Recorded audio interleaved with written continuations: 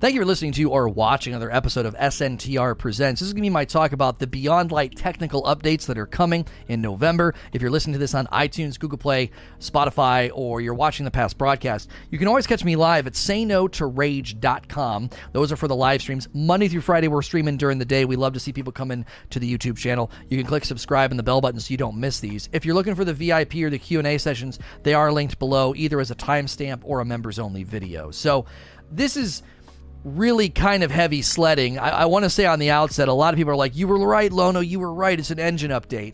We need to be very clear. None of this is actually about the engine itself. It could still mean there are engine changes and engine updates coming, but these are about separate things, I believe, that are attached to bigger things happening. I actually think this is the beginning of a conversation. This TWAB is not all that they're doing or all that they've done. I believe this is sort of the prologue to maybe a vid doc or something bigger that is coming. I have officially basically stated my position on the engine is that there were three possibilities: a brand new engine, engine updates, or no engine updates. I do not think that we're getting a brand new engine. I don't think that that's really in the cards, so that's off the table.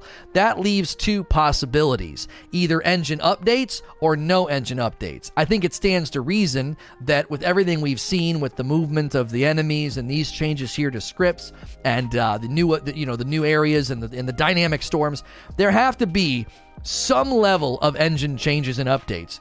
How significant they are remains to be seen. I believe we're going to get more information as time goes on. So I need to say that on the outset, because I know a lot of people were like throwing confetti and being like, Lono was right.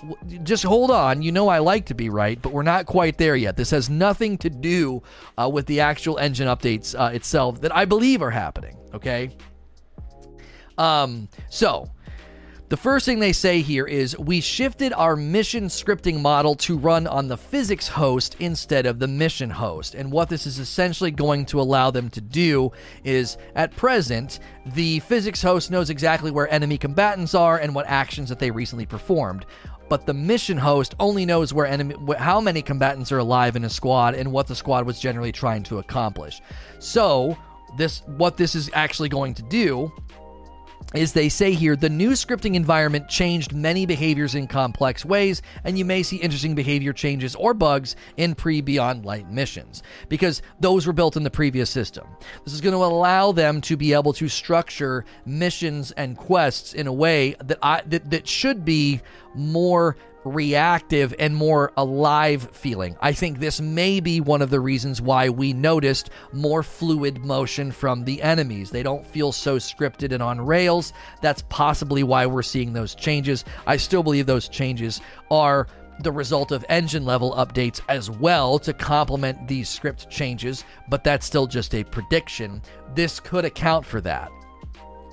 The other thing that this gives them is, they said that you can do face-to-face joining now. If you see somebody in the tower and you want to join them, it's not going to do like a re-instance. The reason for this is, you're basically in their physical host. You're no longer on the mission host. That's why if you saw somebody going into like a strike or something and then they would disappear, if you wanted to join them, it would make you kind of re-instance. Well, that's going away. That's like, I honestly think that's like an unintended benefit. That's probably not the primary reason that they did this. So this is going to, I think, enable, hopefully, combat to clean up and to be more interesting, so it's not so scripted and predictable, because it does feel pretty limiting. Anytime they've tried to increase pain, it's not been that interesting. It's been very delta, very negative modifier oriented.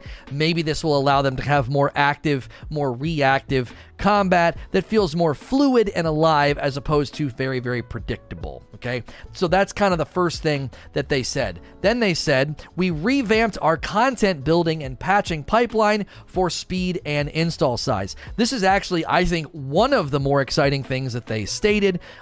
This is going to require everyone to reinstall Destiny, and they're going to give you 10 hours before Beyond Light to do that. So whether you're on the PlayStation, Xbox, or PC, you will need to reinstall the entire game. Okay, they said our complete shippable content builds were frequently taking north of 24 hours. We made investments to bring that down to sub 12 hours. Now, here is where I get a little tinfoil hat and I say, okay, they made investments to bring that down to sub 12 hours. I believe some of those investments are engine level changes to allow for quicker loading, more homogenized systems, more systems integrations, etc. We also know they've made API changes to speed things up as well. Now, one of the benefits here is that Destiny's install size is going to shrink by 30 to 40%. It'll shrink to between 59 and 71 gig, depending on the platform, a reduction of 30 to 40%. That's actually really, really good news. That also means internally, the game may be more efficient and snappier and quicker because it's less bloated. These are obviously just me kind of speculating armchair here, but this is likely going to be very, very good. Now, it also benefits us in ways that they specifically outline. It will help them ship mission-critical fixes faster when a game-breaking bug arises, and it will reduce our overall ship pipeline depth, enabling us to work on Destiny releases closer to their ship dates. So down here, it says it should give us 1 to 2 more weeks of flexibility. Essentially, that can help them maybe input feedback from us, like, hey, this season's great, but the bounties suck, or the bounty payout's not as good, or this is dumb, or that's dumb. And they're like, okay, we got 1 to 2 more weeks now to gather that intel and then potentially make changes to the next season based on player feedback. So these are direct, tangible benefits that we will get.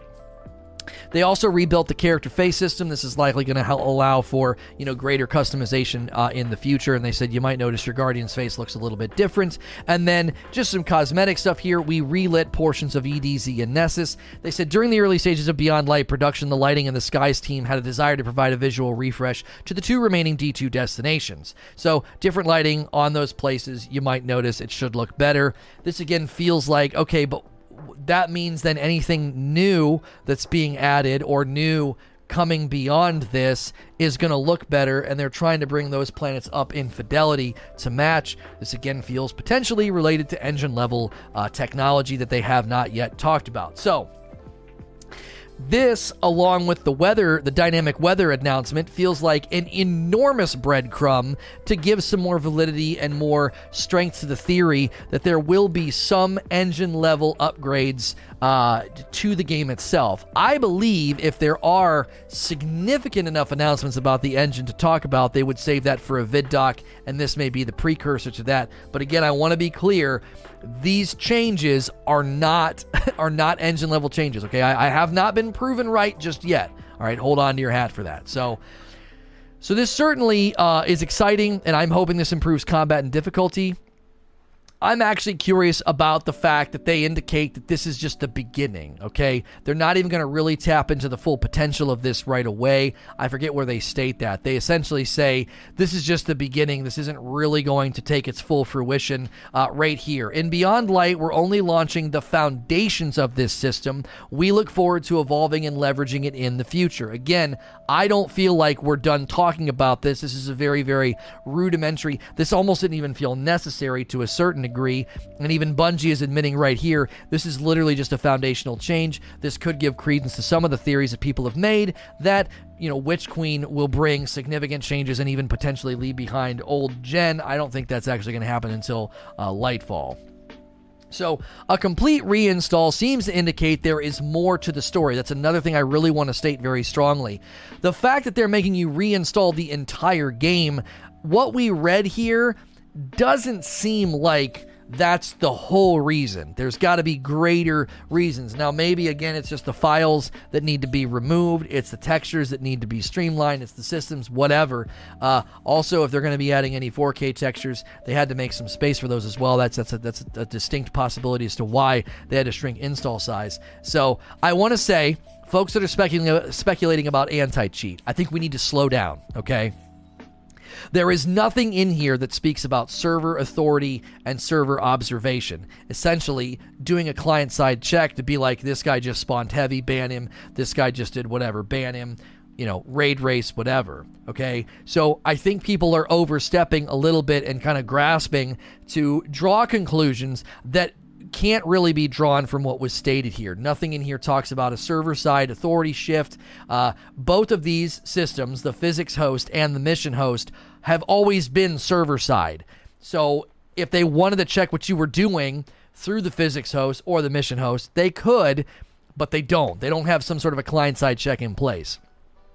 The only thing that may come from this is potentially after action reports on raids might be able to indicate, hey, since we had all that quest stuff running on the physics host, we can run a physics host report and see how much ammo they generated, how much damage they did, were they cheating? So it may enable them to run after action reports to validate world's first runs during the raid race, but this is not quite really going to be about anti-cheat. If this does have implications for anti-cheat, Bungie's not going to friggin' tell us that because they don't want to give that information to the cheaters. So either way, I think people are drawing conclusions that we can't necessarily draw just yet based on the information that we have. So we're going to transition to a Q&A session. You got to be a paying member to submit questions, or if you want to watch the individual uploads of the Q&A and VIP sessions. So thank you guys so much for those of you that do that. If you're watching or listening in the other locations, as always, please like, share, and subscribe. Thank you for listening to or watching another episode of SNTR Presents. This is going to be the Q&A session that followed my talk about Beyond Light technical updates that were outlined by Bungie. As always, if you're listening to this in other locations, I want to remind you can catch these live Monday through Friday at sayno2rage.com. Whenever you show up, you can click the join button to become a paid member with benefits and perks, or just click subscribe and the bell button. That helps me out. Paid members can see the individual uploads of Q&A and VIP, and they also get perks in our Discord server. All of the pertinent information for that is below in the description. So, NA Painter jumping in with the first question. With the tech updates allowing Bungie to make faster patches and changes, do you see this being a large player in much more complex mechanics within the game, seeing as they can fix problems immediately? I don't know, your sentence structure is kind of rough here. Do you see this being a large player? Oh, I understand. You're not talking about players. Do you see this being a large player in a much more complex mechanics within the game? I mean, I was saying before we started Q&A, I'm being careful not to draw conclusions that aren't backable yet.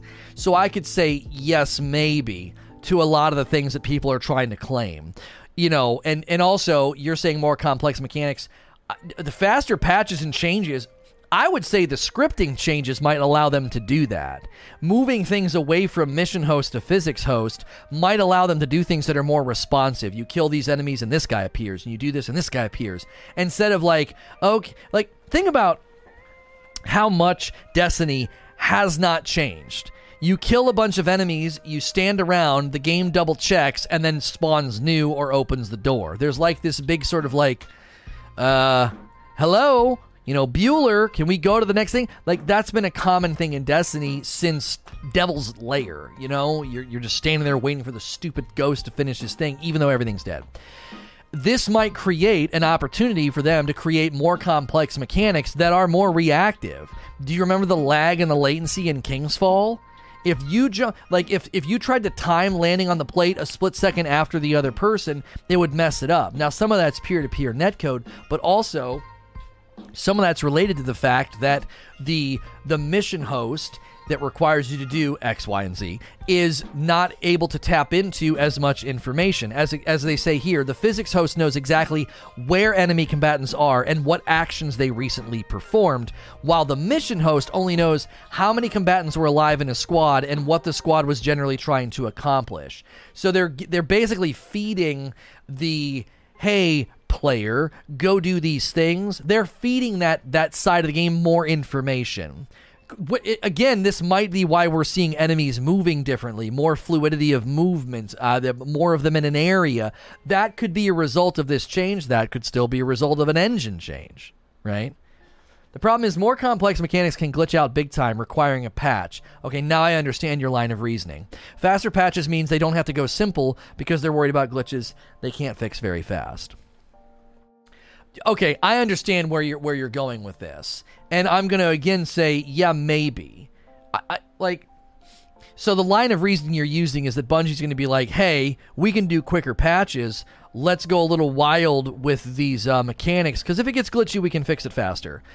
generally speaking, that doesn't seem like the kind of dialogue and directive you're going to hear. However, they may be a little bit more brazen to take risk and to do things that might be a little bit more touchy because they know, hey, we can push out a patch in 2 weeks if this isn't quite working quite right, because we've updated back-end systems or front-end systems or whatever that will allow us to push out a patch at a quicker interval.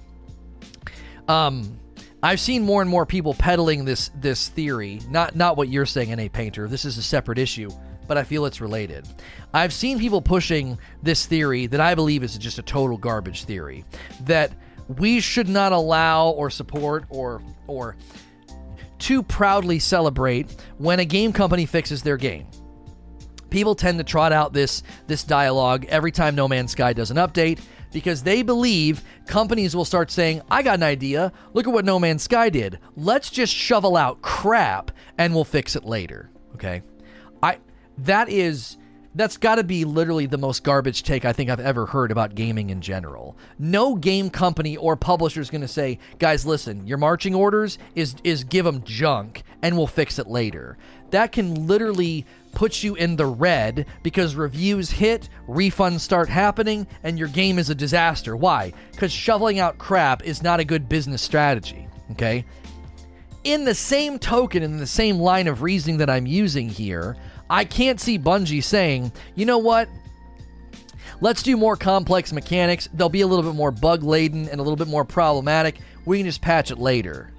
We can just, we can fix it later. No, I cannot see. I cannot see them doing that. Fallout 76. Right. Hear me on this. Oh, we can give you examples, Lono, of really crappy games that are getting patched, on the back end. I can give you examples. Okay, hold the phone and listen to what I'm saying. There is no company right now that's sitting around in a board meeting saying, look at No Man's Sky. Why are we striving for quality? Let's make crap and we'll fix it later. We'll be fine. That is not a directive from any company anywhere in existence right now. It's the most delusional. There is literally no way that's going to happen.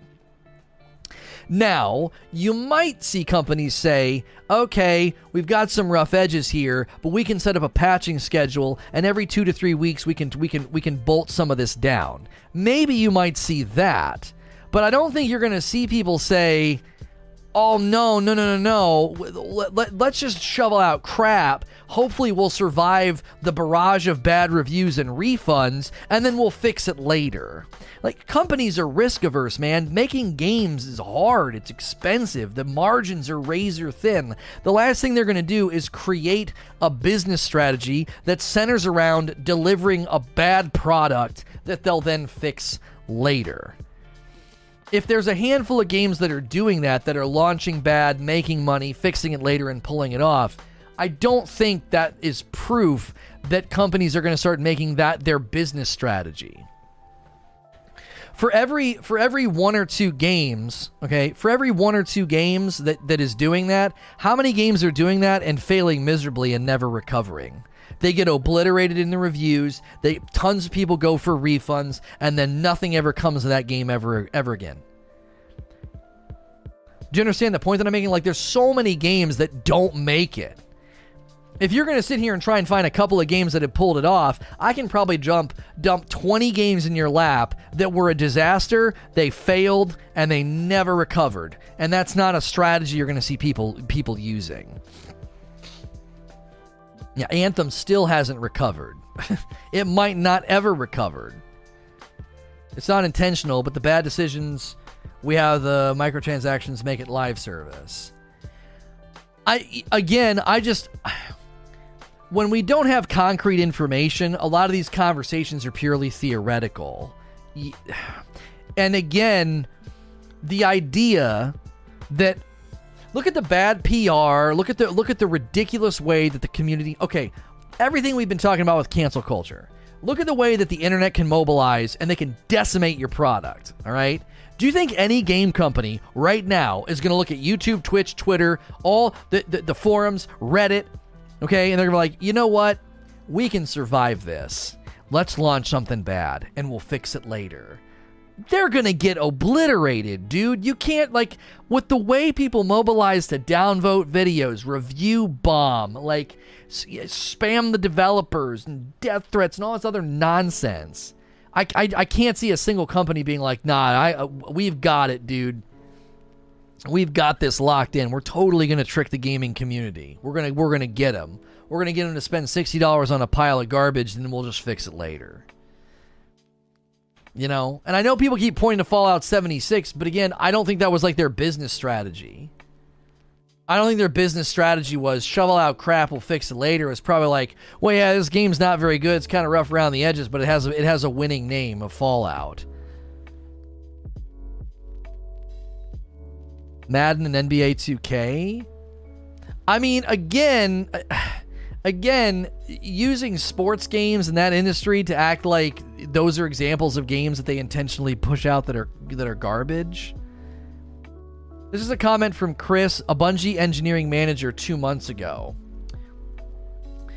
Regarding the engine, Aldridge may speak to this more, but every engine I've ever used has strengths and weaknesses. I certainly would not classify the Destiny engine as archaic, and I certainly wouldn't want to try to build Destiny in any other engine. Of course, there are processes that are slow, and we're making improvements to address our tech debt. Not totally sure what you mean about a new engine in future titles, but we updated the engine from D1 to D2, and we continue to update the engine during D2 development. We'll never make a whole new engine and move Destiny to it, but any future games that Bungie makes wouldn't necessarily need to use the Destiny tech if it doesn't make sense for that game. Food for thought. Right, so that again kind of gives backing to the idea that I think we're getting significant engine updates, but not a new engine. It just would take too long. So we're getting off on a side tangent here. But in the same vein of the logic and the reasoning that I'm using right now, I cannot see Bungie saying, we can patch quicker, so let's take more mechanical risks and launch a raid or a dungeon that's kind of buggy. I can't see them doing that. So, next question from another one from NA Painter. With the tech updates allowing Bungie to make faster... you submitted the same question twice. Clap for you. With the tech updates and the large downscale of game size, do you still feel that the engine has been updated or changed, or do you feel they shrunk the game to add new features? Do you think that they will drop the news this year if the engine did change? I mean, they're basically saying in that quote that I just read, they're always updating the engine. That's why I said it seems really unlikely that they're going to launch Beyond Light and be like, no, we didn't make a single update to the engine at all. Like that seems incredibly unlikely. But no, it's the exact same. No updates, nothing's been streamlined, nothing's been updated or made better. And as the guy was saying, they don't think that the engine's archaic. They think the engine's good. It has its pluses and its minuses. But in their mind, they can't see Destiny being in another engine. And that was always our concern when we started theorizing about maybe Unreal, maybe Slipspace. The concern has always been, yes, but will it feel like Destiny? Destiny is the best shooter in existence. It's the best first-person shooter. Nothing feels like Destiny. Nothing. It's peer-to-peer engine from 2013, and yet it still is the best feeling shooter alive. Only thing that comes close is like Titanfall, Apex. Those feel pretty good. Outside of that, nothing feels like Destiny. And you would lose that. You would lose that potentially if you switched engines. The best FPS? Yes. If you're wanting to experience the movement, the shooting, and the player feedback of a first-person shooter, nothing feels like Destiny. At all. You stack any game up against Destiny and it loses. It loses. You don't agree it's the best FPS? What FPS feels better than Destiny? This gets subjective, but come on. What first-person shooter feels as good as Destiny? The BioShock games feel kind of loosey-goosey. Call of Duty's always kind of felt like Call of Duty. It always has that Quake 3 feel. Overwatch is pretty good, but I'm telling you, Nothing feels like Destiny. Apex and Titanfall come really, really close. You like the movement better? I mean, again, but that comes down... That's a very specific reason to switch over. Unreal Tournament? No. Yeah, Doom feels really, really good. But yeah, it does, but Doom has no ADS. Doom has no ADS, and it stays faithful to that. It stays faithful to that. You know what I mean? So, yeah. But as far as what we just read in this question, you know, again, I believe that the engine is getting significant updates because they're doing things they've never done before. They're shifting scripts around. They're changing the API. They're doing dynamic weather. None of this is happening in a vacuum. The entire game is getting updated. Can't include Call of Duty, seeing as part of the Bungie Activision fallout was them taking Bungie features into Call of Duty. I mean, Borderlands 3 is better. Listen, I know this gets subjective, but no. No, sir. Try again. You're free to like it better, but absolutely not, dude. Finding Chemo. With the overhaul to Guardian face customization coming, do you think Bungie might create something akin to a barbershop so we could change our appearance? If so, could that be something new they could start adding to the Eververse, new hairstyles or other customization? You know,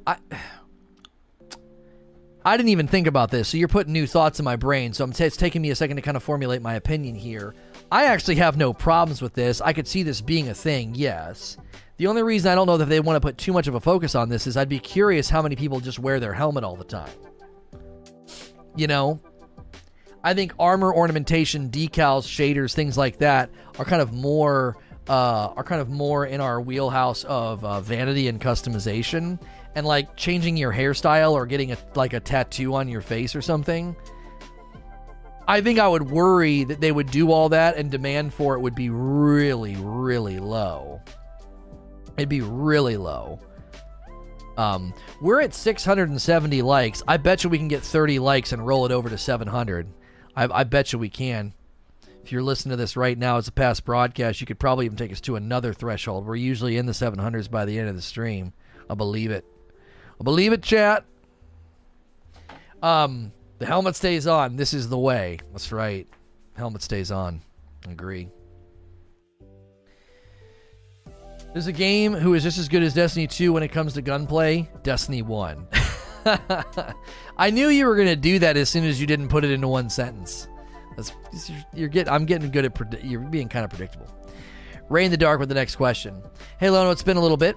With these tech upgrades, do you think it's possible for the spring season, Drifter Worthy, has the potential to not feel like a weak spot going forward? Ash says that Guardian customization is a huge demand in the art side of the community. I mean, okay, I don't want to shoot it down. I was just saying that'd be a concern. So I wasn't speaking definitively. I'm not saying like nobody cares about their hairstyles or makeup or something, or like getting a bedazzled face. There are probably people that sure would love that level of customization. You're right.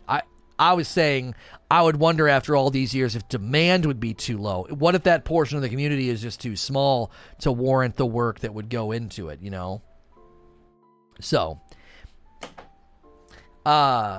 now, this is a good question, though, from Rain the Dark. I mean, that has been traditionally one of the weaker times of the year.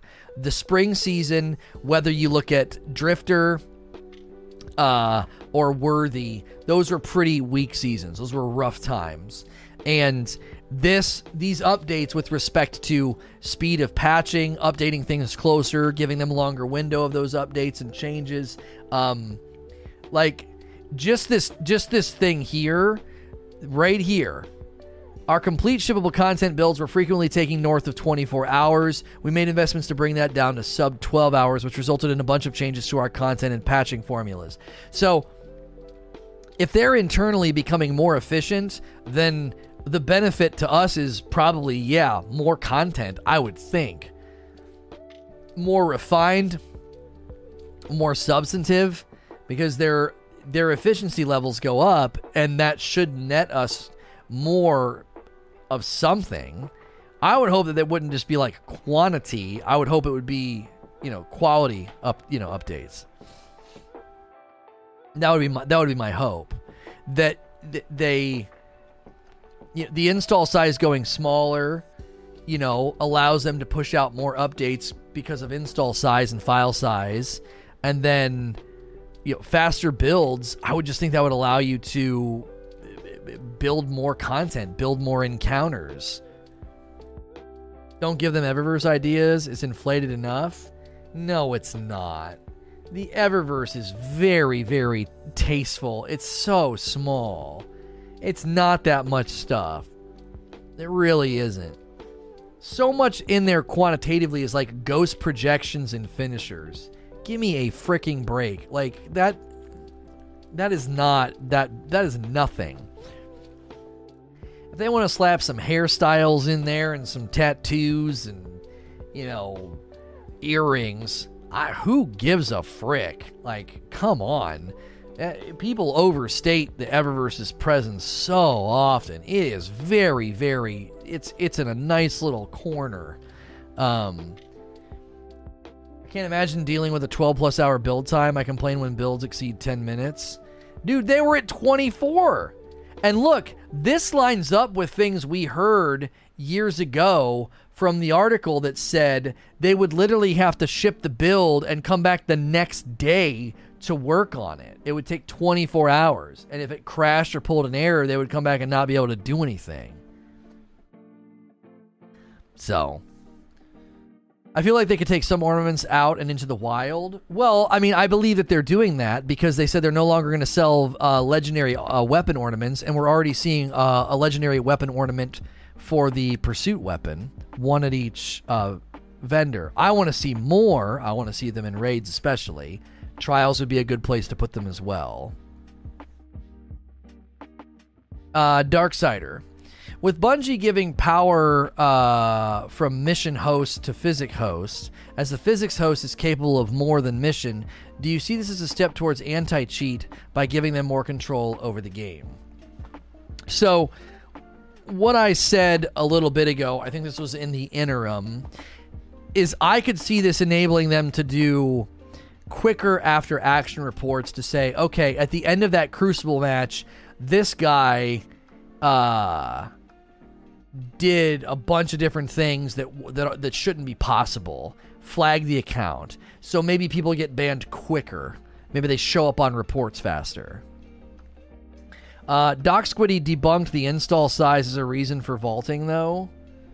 I don't... There's no way to know if that's a true debunk, though. You're appealing to one authority and not believing the developer.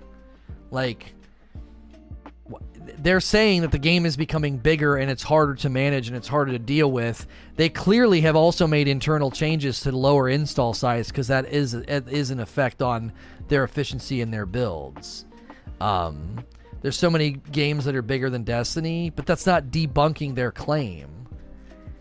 If I come to you and I tell you that my game and my engine and all the stuff that we're trying to do, it's becoming hard to manage because the game install size is so big, you can't like point to another game and be like, oh, this game is so much bigger and it doesn't have a problem at all. The way those assets interact, the way those assets load, the lack of dedicated servers, I genuinely don't care about your video that you think debunked the install size as a reason. A developer is not going to sit down in a chair and just shove out BS and be like, yeah, this is one of the reasons we want to take stuff out. I don't think so. He's a developer. I don't care. He doesn't interact with Bungie's tech, their tools, or their game. Like, he doesn't know any of the limitations that could be, whether it's slowness, efficiency, or anything that's affected by install size. He doesn't work on the game, so his opinion's irrelevant. I'm sorry. Like, that's just something I don't have a lot of tolerance for anymore, that people are like, well, this guy made this claim about this game, and I'm like, I kind of don't care. Like, does he work at Bungie? If not, then what he's saying is completely irrelevant. It's, you know, Bungie's been in the industry a long time. I have severe doubts that Luke Smith and Noseworthy are going to sit down and say something that's completely bogus. Like, yeah, the install size needs to come down. That'll help us with da-da-da, and that's why we're taking stuff out of the game. And this guy's like, no, that's not true. There are plenty of other games that are really, really big. And it's like, okay, but that's completely unrelated to what they're saying. How often are they updating maps in Call of Duty? How many of the, how much of the file size is audio? And how much is offloaded on the dedicated servers as far as function and interaction between game assets? Like, there's so many things that would be making those games different than Destiny with respect to efficiency of updates or builds. Is Call of Duty consistently rebuilding or building new areas, missions? Audio files need to be in there, procking at the right times. Enemy mechanics got to proc at the right times. Like, clearly they have different scripts. They've got a physics script and a questing script that one's more limited than another. A script could run more efficiently because, they've trimmed down file size on the game. I mean, you just never know.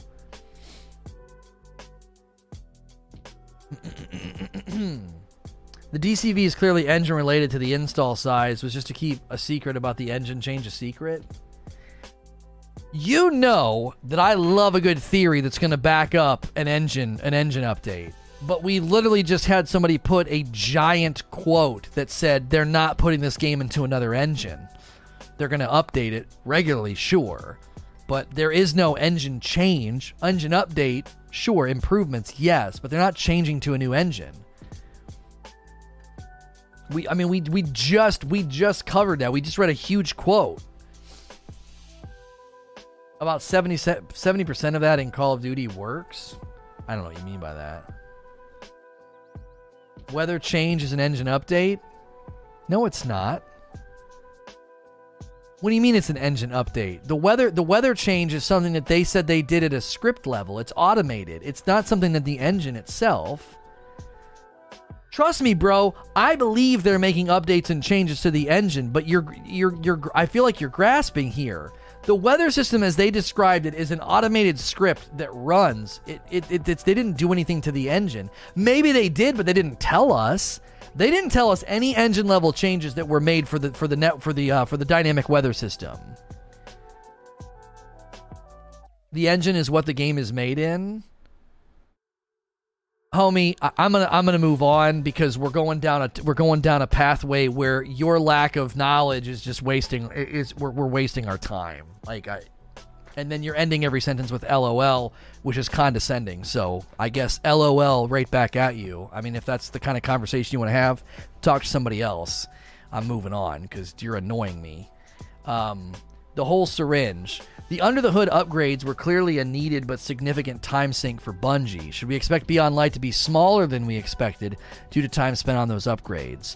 Well, those technical updates don't necessarily mean you're pulling away from content creation, environment creation. You know what I'm saying? So if you got somebody making strikes, if you got somebody making missions and guns, I don't think we necessarily pulled those people off to say, hey, can you work on these technical updates or these script updates? I don't think so. Parasito said a lot of the changes are engine updates. I agree with Lightleap. I think Parasito's jumping to conclusions. There's nothing in here that talks about engine updates. I'm of the opinion there are background engine updates and tech updates they haven't told us about, but everything here is not about the engine being updated. These are scripts and systems that already exist, and they're reallocating and moving things around. They're not actually changing the engine itself. I think people are jumping to conclusions.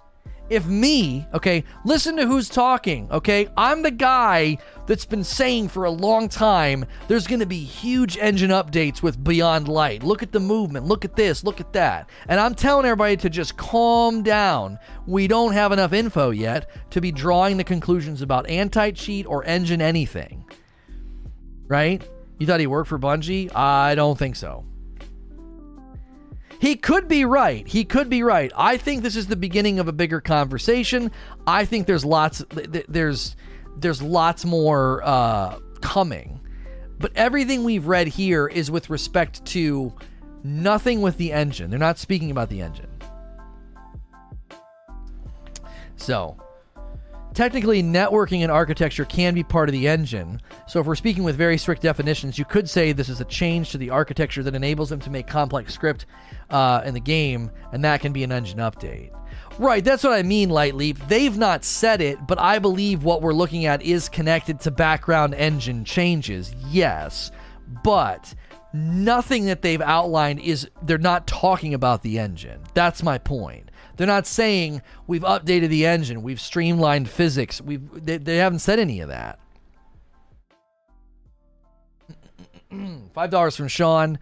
They're changing the engine because of the fact that they are giving an update for the next-gen consoles. Okay, so I think we're passing in the night right now. So let me start over, okay? It's undeniable they're making changes to the engine and updates to the engine. I don't think you can say they're making zero changes or updates. I believe there's absolutely no way you can claim that. They have to be, because they're putting it on new systems and they're adding new things, okay? So yes, I believe it's very, very safe to say they're making engine updates. We even had a quote just a little bit ago, okay? However, with the information we have now and the things they've communicated to us, they have not definitively said anything about updates to the engine.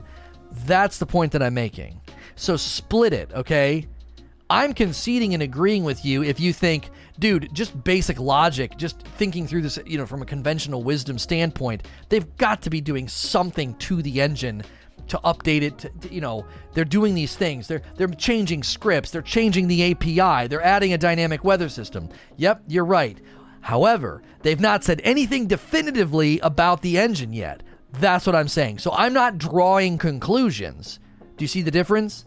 I'm just trying to be careful is all I'm saying.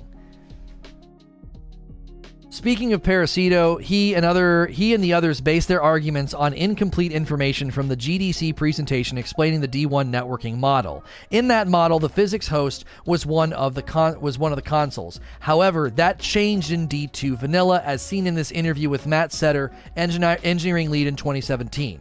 To understand the foundation on which we're building, check out this Destiny 1 presentation from the GDC. Using the terms from this talk, in Destiny 2, both the mission host and physics host will run in our data centers. Hence the videos and people on Twitter claiming we are finally getting a physics host cloud-based, not realizing we've had that for 3 years. This will have no influence on cheating.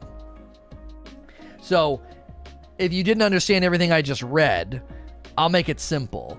The physics host and the mission host have been on a Bungie server since 2017. In Destiny 1, they weren't both on their servers. In Destiny 1, the physics host was actually on your console, and they changed that in Destiny 2.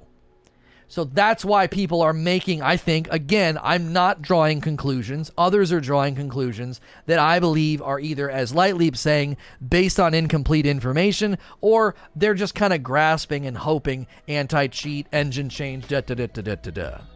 So I'm on your team that there are engine changes and updates happening, but they haven't said that definitively to us in a public way. That's why I'm pushing back a little bit. So, next question from Clickfire. With Under the Hood changes mentioning mechanics, do you think this means we will finally break away from plates, balls, and modes for activity mechanics? I mean, I would certainly hope so. There's only so much you can ask a player to do, to be fair. Like, you can't ask me to do backflips and mountain climb, although people think we were always joking with Greg about, climbing equipment or whatever. However,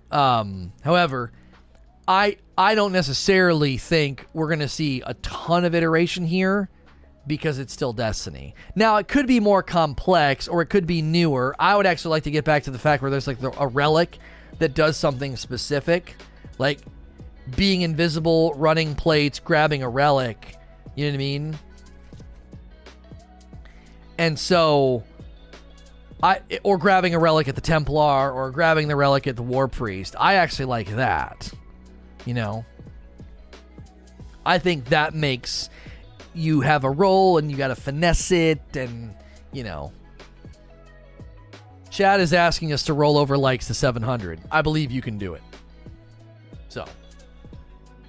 But I still think you're going to see similar mechanics of things we've done before. Standing on plates, balls, moats. We've already seen the Garden of Salvation tether mechanic reused in some of the footage. So. Because it's still Destiny. It's still the Destiny world. Next question from Animus. There, we did it. We got 700 likes. Thank you, guys. The love lately, the viewership, and the like ratio has been stellar, so thank you. Do you believe these changes will impact or fundamentally change the existing activities in the game that aren't being vaulted? Dungeons, raids, public events. Well, no. They said it's going to cause issues and bugs, but they're not updating them to, like, have them be different. And then they said that's why the Prophecy Dungeon had to be yanked out. So the answer to your question is actually contained in the TWAB. They're not like going to go back and make all of them feel dramatically different or update them or make them cooler.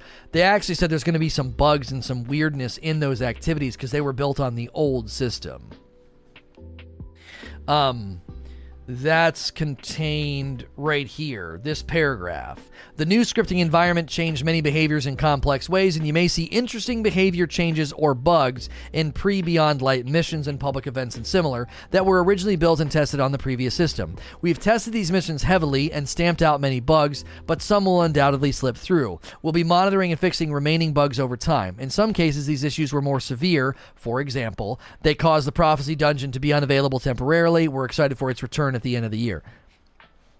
So, I mean, I guess you could say interesting behavior changes or bugs. I mean, that's really generic, right? Interesting behavior changes.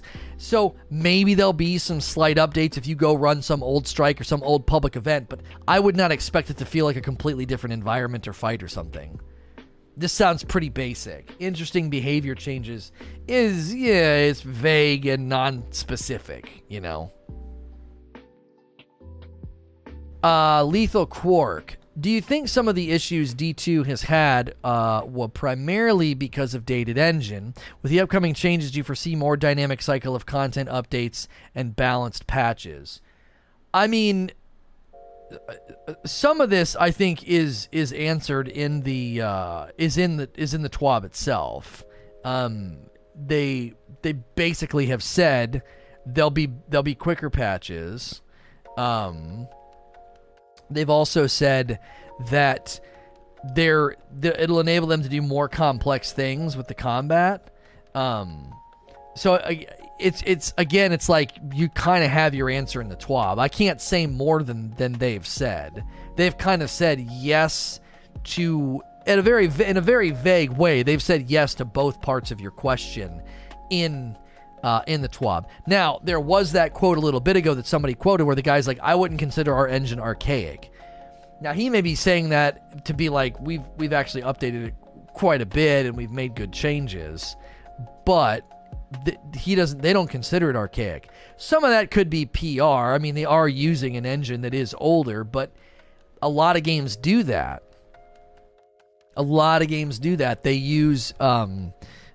They use old engine, old tech for years because it's just cheaper and more efficient. And, you know,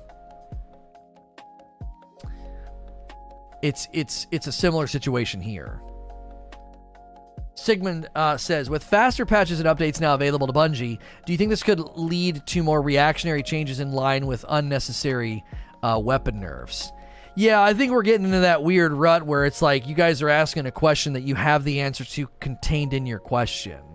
So, with faster patches and updates, will we get more reactionary changes? I mean, I would assume, yeah, they're going to be able to react quicker. Like, you know what I mean? If we run faster, are we going to get there quicker? Yes. Like they've made it clear that this will allow them to respond to things faster if there's a bug, if there's a glitch, if there's player feedback. So the answer to this is literally contained in the TWAB and in your question. Like, Now, I don't think this means they're going to be patching stuff like every other week. You know, oh, we better nerf buff, nerf buff, nerf buff. I still think, and this is something I think people misunderstand, I still think Bungie has to collect a lot of information before nerfing or buffing something. It's not like we're going to spend 1 week playing, everyone cries about some hand cannon, and Bungie's going to immediately nerf it. You know? Because they have to collect info. Just because you get it to trend on Reddit and some YouTuber makes a video talking about something is absolutely broken, like, okay, they got to collect intel over the course of at least a month or more, and then actually weigh it and see, is this causing a problem? Is it broken? Is it imbalanced? Is it disrupting the Crucible? And then if they actually diagnose a problem, X weapon is too strong, then they go to phase 2. Phase 2 is, what are potential solutions? Then phase 3, they attempt to implement and test that solution. So people need to keep their expectations in line here. Just because they can make patches and updates quicker doesn't mean the minute you and your friends or Reddit decide a weapon's overpowered that it's going to get nerfed faster. There's still an entire process that has to take place before a weapon gets its update, whether it's a buff or a nerf. There's so many boxes that need to be checked. People are complaining it's overpowered. Can we validate that claim with data and our own internal checks? Yes, that claim has now been validated. Now that that claim has been validated, we got to come up with creative solutions so we don't destroy the weapon. They come up with a creative solution. Now they got to implement it, debug it, and then test the weapon, and then deploy the fix. That's never going to happen quickly, ever. You know?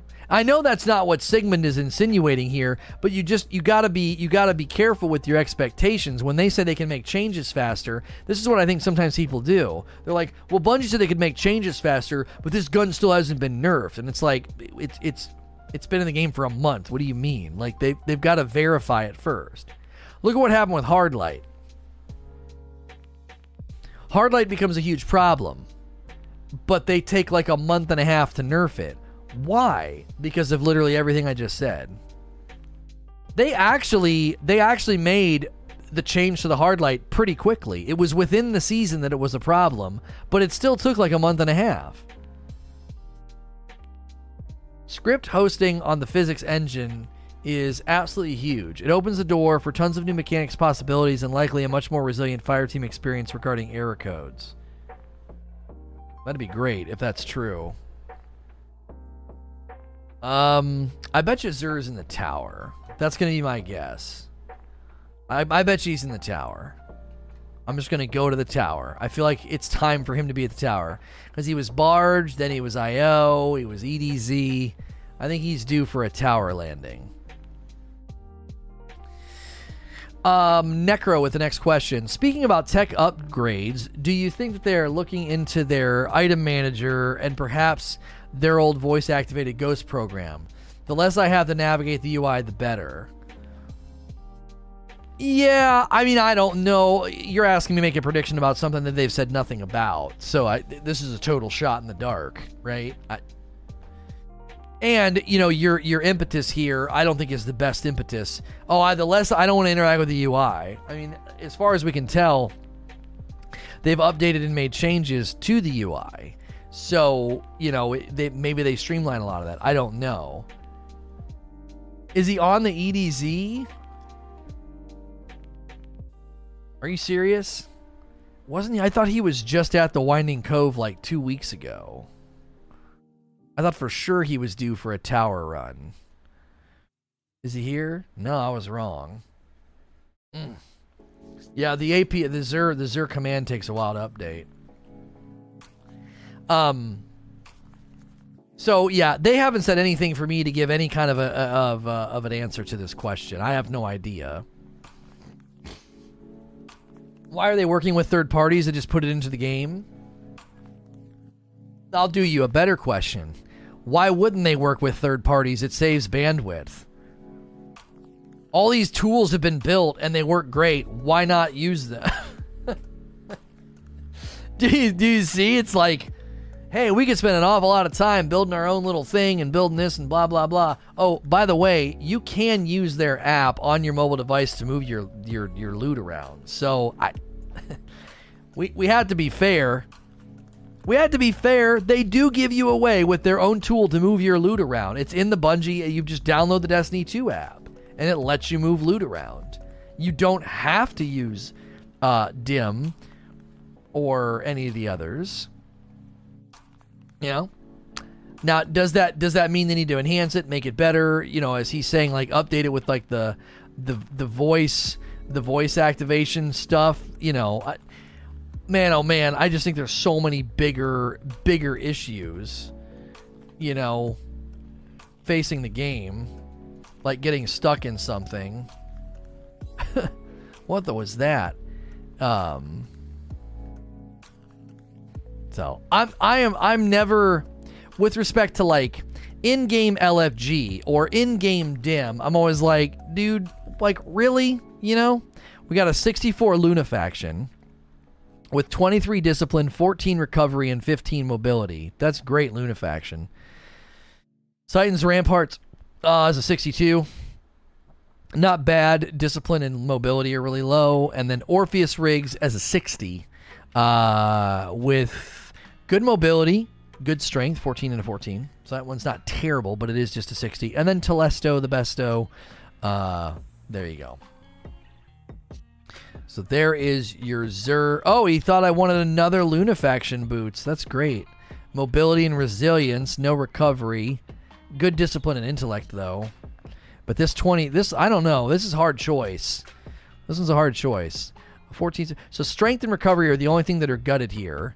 One recovery mod takes that to 13. And so everything's high except for strength. Right here,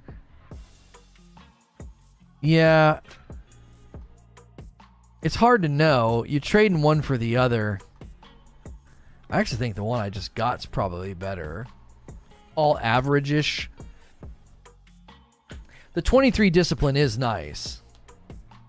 This is an easy choice. Delete the recent one. Your current one is really good. So the new one that I got, the 62, is you're saying is not that great.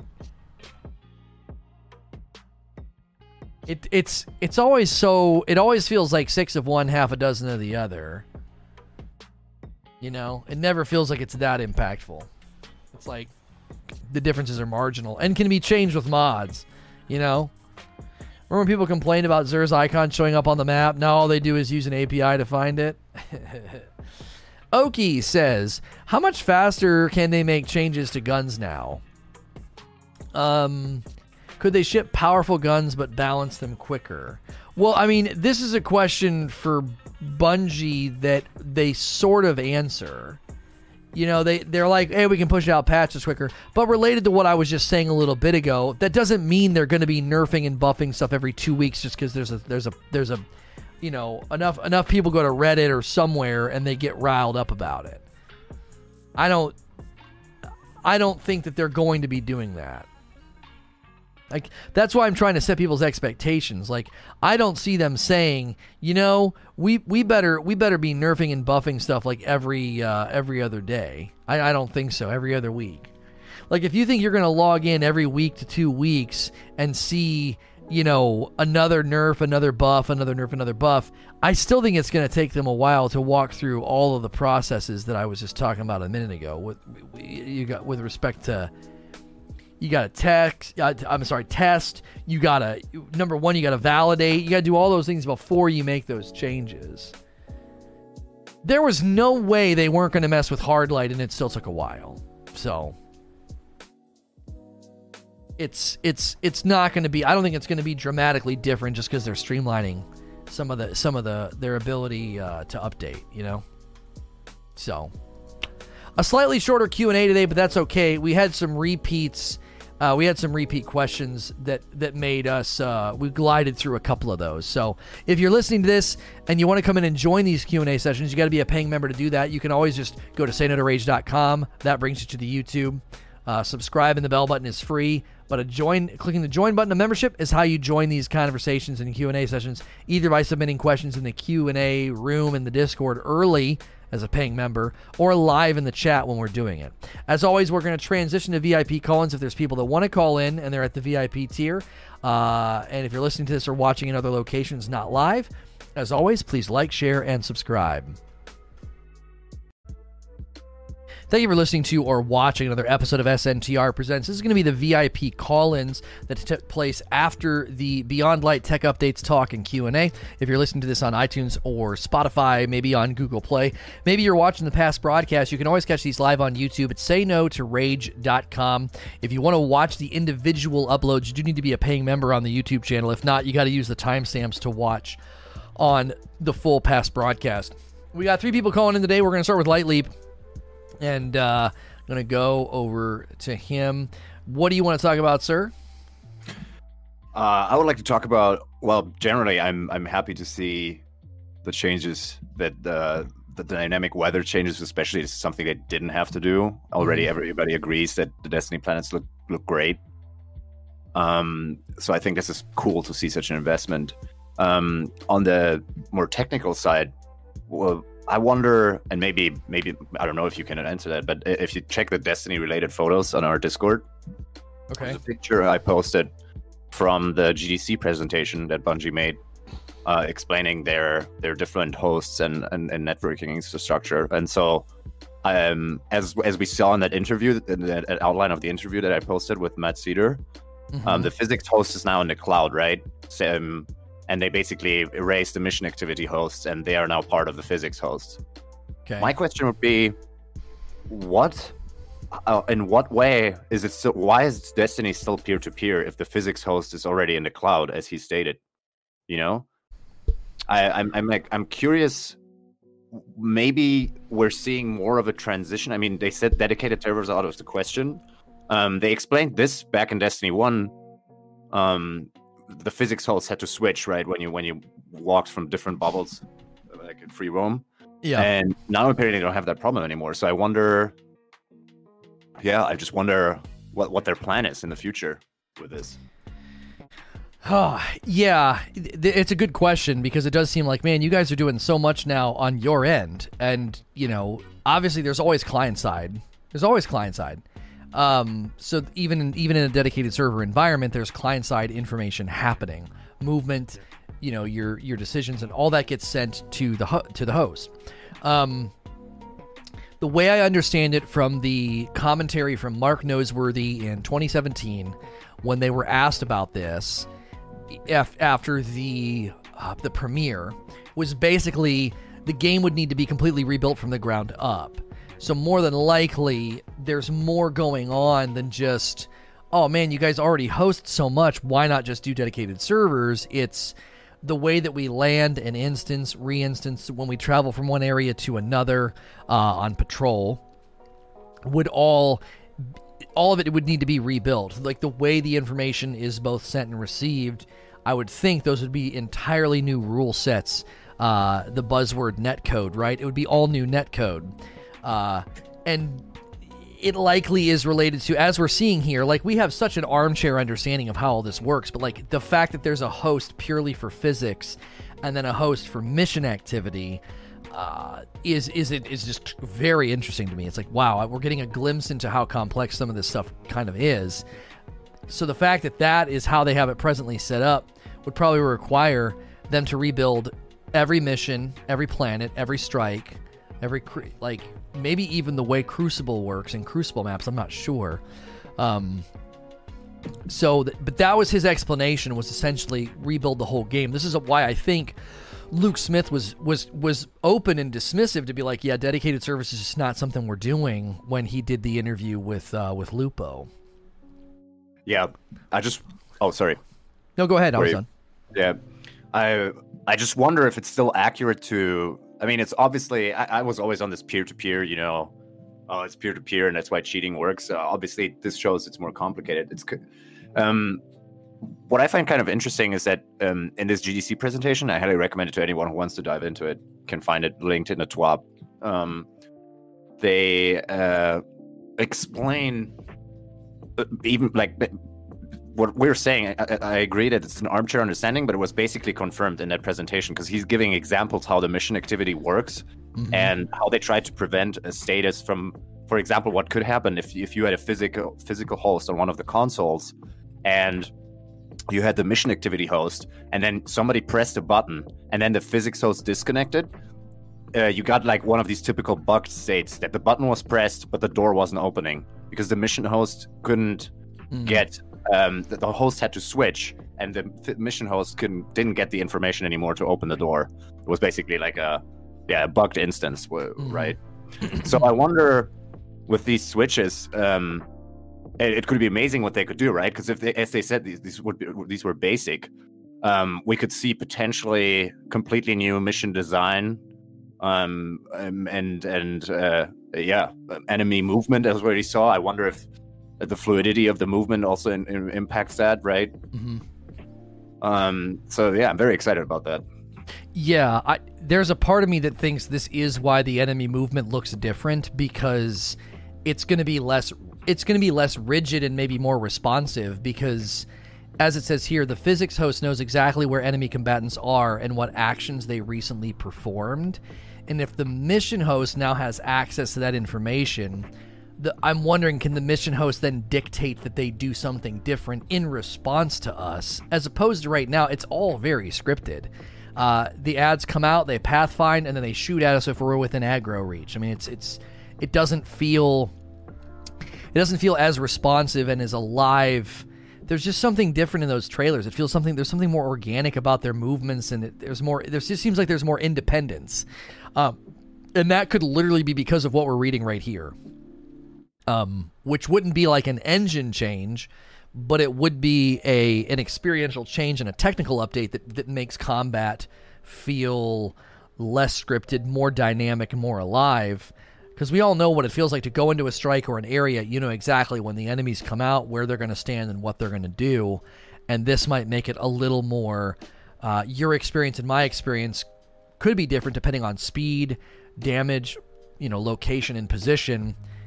Our experiences are largely unchanged over the years, depending on what we run. I mean, obviously your loadout might be different than mine, but the enemies themselves are almost become static. They're there. We know where they're going to be. We know what they're going to do. And I'm wondering and hoping that this would lead to more real-time reactions and changes, so that it's not such a, because that's one of the reasons I feel like Destiny needed some technical updates, and I've even argued for the engine updates, because I think the game will start to feel dated if they don't make improvements, which is why I think dynamic weather and quicker patches and updates and shrinking the install size and quicker response time for all this stuff is a good thing. And that's why I think this is just the beginning of a bigger conversation. Like, I don't feel like they're going to go into great detail about engine changes, but at some point I think they're going to have to talk about updates they've made, because I don't think everything can be accounted for with just a couple of script changes that they're listing here. No, for sure. I'm kind of surprised, let's say, that they put the lighting changes on the EDZ and Nessus in there. It seems kind of thrown in there without any reason. I don't really understand why specifically only the EDZ and Nessus. They say they updated the lighting to look more, to basically refresh the look. Mm-hmm. But I just wonder, like, if this is a part of a bigger conversation, why throw this in there? This is some odd information, don't you think? Yeah, because they even make sure to specify year one destinations. So it's the two remaining Destiny 2, year one. Because I'm thinking, what about Tangled Shore and Dreaming City? But those aren't year one. And in Bungie's estimation, were graphical decisions and lighting decisions made in year one restricted or more dumbed down? I mean, because Tangled Shore and Dreaming City are very, very great looking areas. Maybe they already have some level of update that we didn't catch or notice because it's more subtle. But those, I do think Tangled Shore and Dreaming City are some of the more graphically strong areas in the game that have been added. And maybe EDZ and Nessus, again, until we see it, it's hard to know. You can't compare Nessus to the Dreaming City. The color palette's different. The structures are different. So there could be, lighting improvements and lighting production changes that they made and we never noticed it. And now they're just combing back over and saying, yeah, these things are going to kind of fall behind and they're going to look, maybe they're going to look more dead or muted. It's hard to tell, but I agree with you. This was a weird throw in. Like, yeah, just these 2 planets. Is this part of a larger thing they're doing? With respect to Astacross's commentary about taking planets out and rebuilding them, is this part of that? Like, or are these planets not been rebuilt and this is just like a cosmetic brush, but then when planets get pulled out of the DCV, are they going to be updated and better and newer and have dynamic weather and things like that? I'd actually be curious. DMG is going to try and get some pictures before and after to show us the difference. Yeah, I mean, I figured they would do that just because if you're going to take all the time to do this and tell us about it, show us the differences, Yeah, I can understand now why you have to be so specific when talking about these things, right? Because I think we all agree that when we speak about engine updates, we mean like significant update to like the game and physics engines, right? That enable them to do bigger and larger stuff. Well, but very technically speaking, the networking architecture that they use to build missions, right, is part of the engine. Mm-hmm. So this change already could be the reason of what Astacross outlined, that they took so much out of the game, right? Because they didn't want to check all year one campaigns, right? Right. Mm-hmm. For these problems that they outlined in the TWAB. So, but yeah, it's hard. I think we will notice it, but it's not like this engine update that we colloquially mean, right, when we talk about this. Right. Well, and I mean, Jay Stubbles has worked on games before, and he said, the fact that AI scripts will now have instant access to entity events is pretty big. Being put into the same game stage as physics is a huge change. It should make things feel smoother. And again, that's why I think maybe I picked up on things in the trailer, and when I play, I'm like, man, a lot of these enemies, they don't move like that. There's a rigidity to their movements, and maybe that's why that smoothness is happening. And I think you're right. I think automatically this necessitates some level of engine, change or update. And there was that big long quote that somebody put in there that they have no intentions of ever putting this game into another engine, but they do always do their best to update and make the engine run better or be better or more advanced. Because he said they don't even consider the engine archaic. Every engine, he said, has pros and cons. So I wonder. Yeah. I don't remember though if this was a Bungie comment, but there was this. It's not that the engine was archaic. It's that it was basically built for Halo, right? I mean, I understand they changed everything, but they took Halo's engine, which is a linear game, and built it to. Maybe they updated it in all the ways necessary, but when I always criticized the engine, it was from an understanding that they never used one that was constructed to do a massive open networked game, right? So, but maybe there's nothing better out there. That can also be a good reason, It's just the best that we got. Well, and I think what you just said might explain why D1 and some of these areas have always felt so scripted and so predictable, because it basically is functioning like a mission. You know what I mean? Because if you play through a single player mission, that's what happens. Enemies spawn, they have dedicated spawn points, and then they do certain things. And that's the way vanilla D1 public spaces felt. You always knew at an interval these dregs are going to come running out. And maybe that's why the game has always struggled to feel like a truly open world living game, because it's playing in a linear single player sandbox to a certain degree. So maybe these changes, and maybe after 5 years of playing, that's why I see a trailer and I'm like, dude, look at those shanks. That's different. Something's different there. Or there's this new trailer now, and the goblins are all on top of each other, and there's so much independence, and they're all looking in different directions and moving in different ways. Right now, they all kind of get on a line and just stare at you and slowly walk toward you. So this is again another, I think, indication that the only way the game's going to change is if they find out new ways to make the combat not feel stale and flat. And long term, I hope this pays dividends for difficulty spectrum. Like, this enables them to create more unique challenges and pain points. Because right now, I continue to say they're just taking one paintbrush and painting over existing things.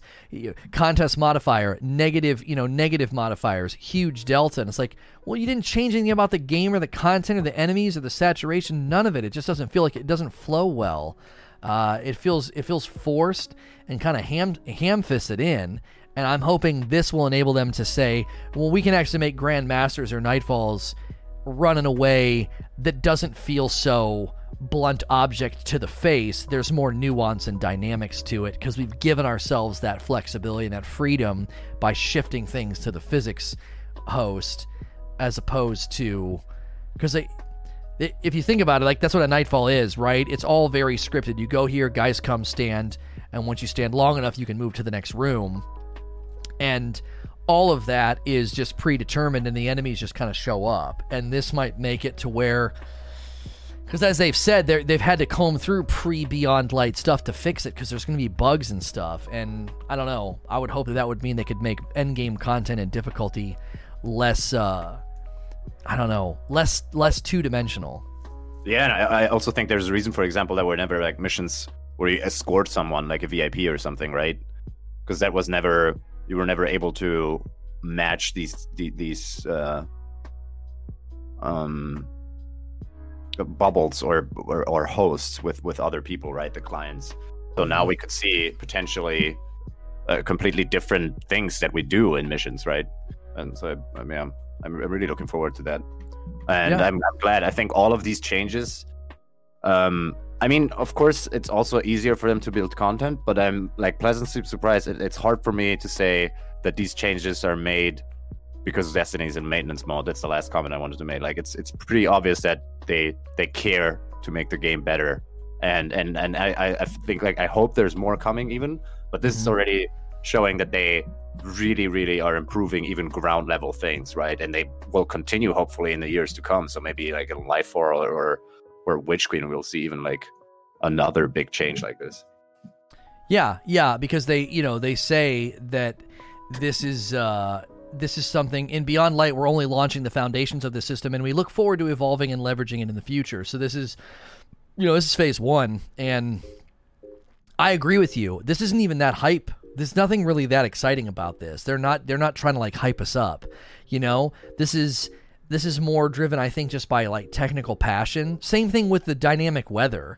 I mean, nobody's going to order Beyond Light because of dynamic weather, but it's like there was a clear technical and artistic vision passion to say, dude, we can actually, let's do storms, man. That'd be dope. And let's make the sound design cool. And that, I think that pours out of what I've always said I sense there's a drive and a vision that they have to make this game better and excellent. And that's why I've continued to say I trust Luke Smith and I trust this direction, because it doesn't feel driven by sort of generic hype like it used to. We still get generic hype with trailers and stuff. I think that's a given, but more and more the information we have been getting and the things they've been saying, it seems to be giving like a glimpse inside, like this is what it's like at Bungie. Like they really do think this game can be better and amazing, and they're making investments in those things. So I agree. And but that makes it even funnier. Like, think about it. So there's the sound guy, or like the people from Europa, right?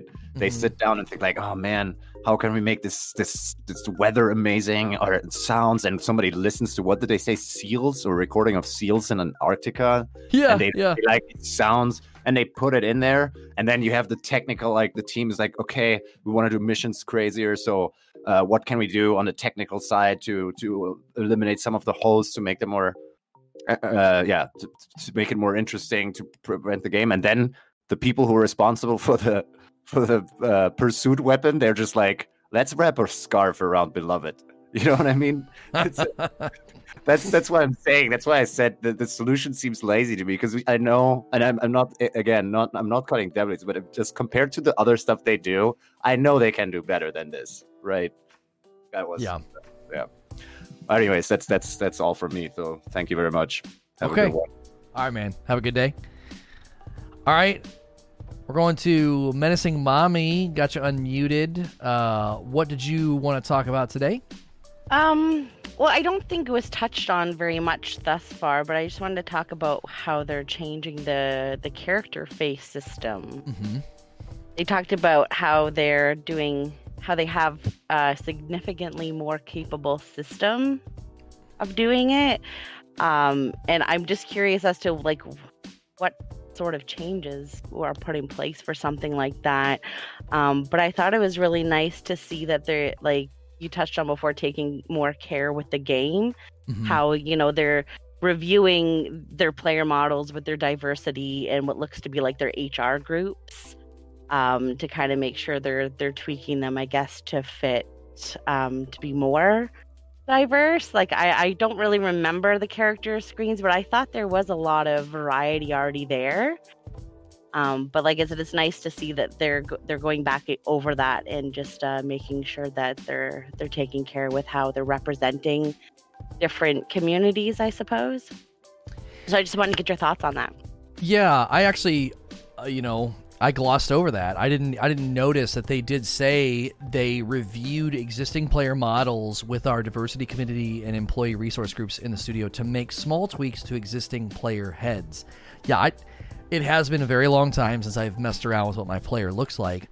And so I wonder if, because they're doing that, for someone that wants their player's, head and face to be a projection or a representation of themselves, will they give us the ability to edit our characters? I kind of feel like they will need to, if they make these changes. And then when, you say if they do use that language here, we've upgraded to a significantly more capable system. What? Huh? And they said with example given, runtime decal projection.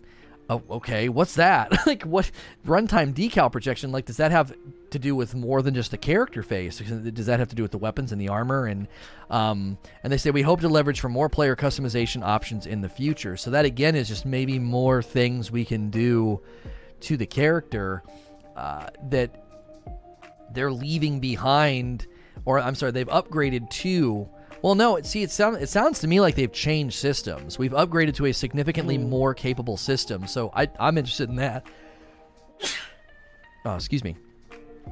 I'm interested in that because maybe that's the groundwork for transmog. Maybe that's because that's going to be a database problem, right? Being able to turn any armor piece into a universal ornament, and maybe that's the system that they're moving toward, because it gets a little clunky right now when you go into some of the UI systems and screens to change mods and to change ornaments.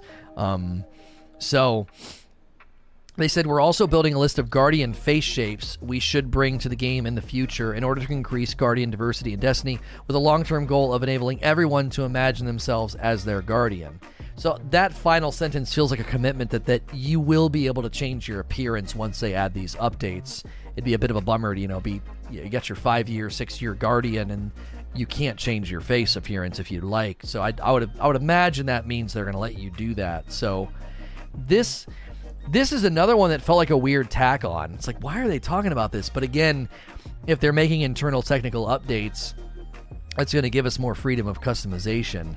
That has been something they've put more effort into with finisher flourishes, ghost projections, and the changes they're making with our ghosts so that we can use whatever ghost we want now. That's another form of customization, right? You're like, well, this is my favorite ghost. I can put the perks on it that I want. This is all in line with requests we've made as players, and as well as like their commitment has been to give you more control over what your Guardian looks like. And it'll be interesting to see if more people take their helmets off in the tower. I very rarely see people in the tower with their helmet off, and this may change that. Especially people ask, are they going to start selling stuff in the Eververse, for your character, decals and hairstyles and stuff. And I think there's obviously a possibility there as well of that. Yeah, I definitely think this is the beginning of us being able to express ourselves more freely and be more unique, even though it doesn't seem like out the gate that we're going to be able to make any changes, because it just says, your Guardian's face may look a bit different. I just hope it's not a negative difference, because I've already had to delete a character from D1 to D2 that didn't make the change very elegantly.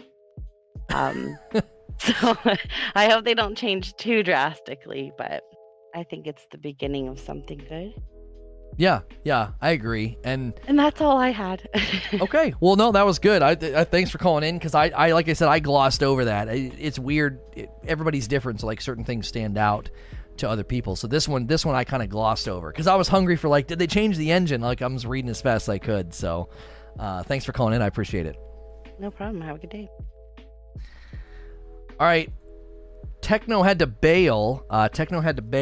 So that's going to be it for call-ins today. But that was a good call-in session with Light Leap and Menacing Mommy. If you guys ever like, oh, that'd be cool to call in, jump on and discuss things and kind of bat the ball around, you do need to be a VIP. You can pick that through Patreon.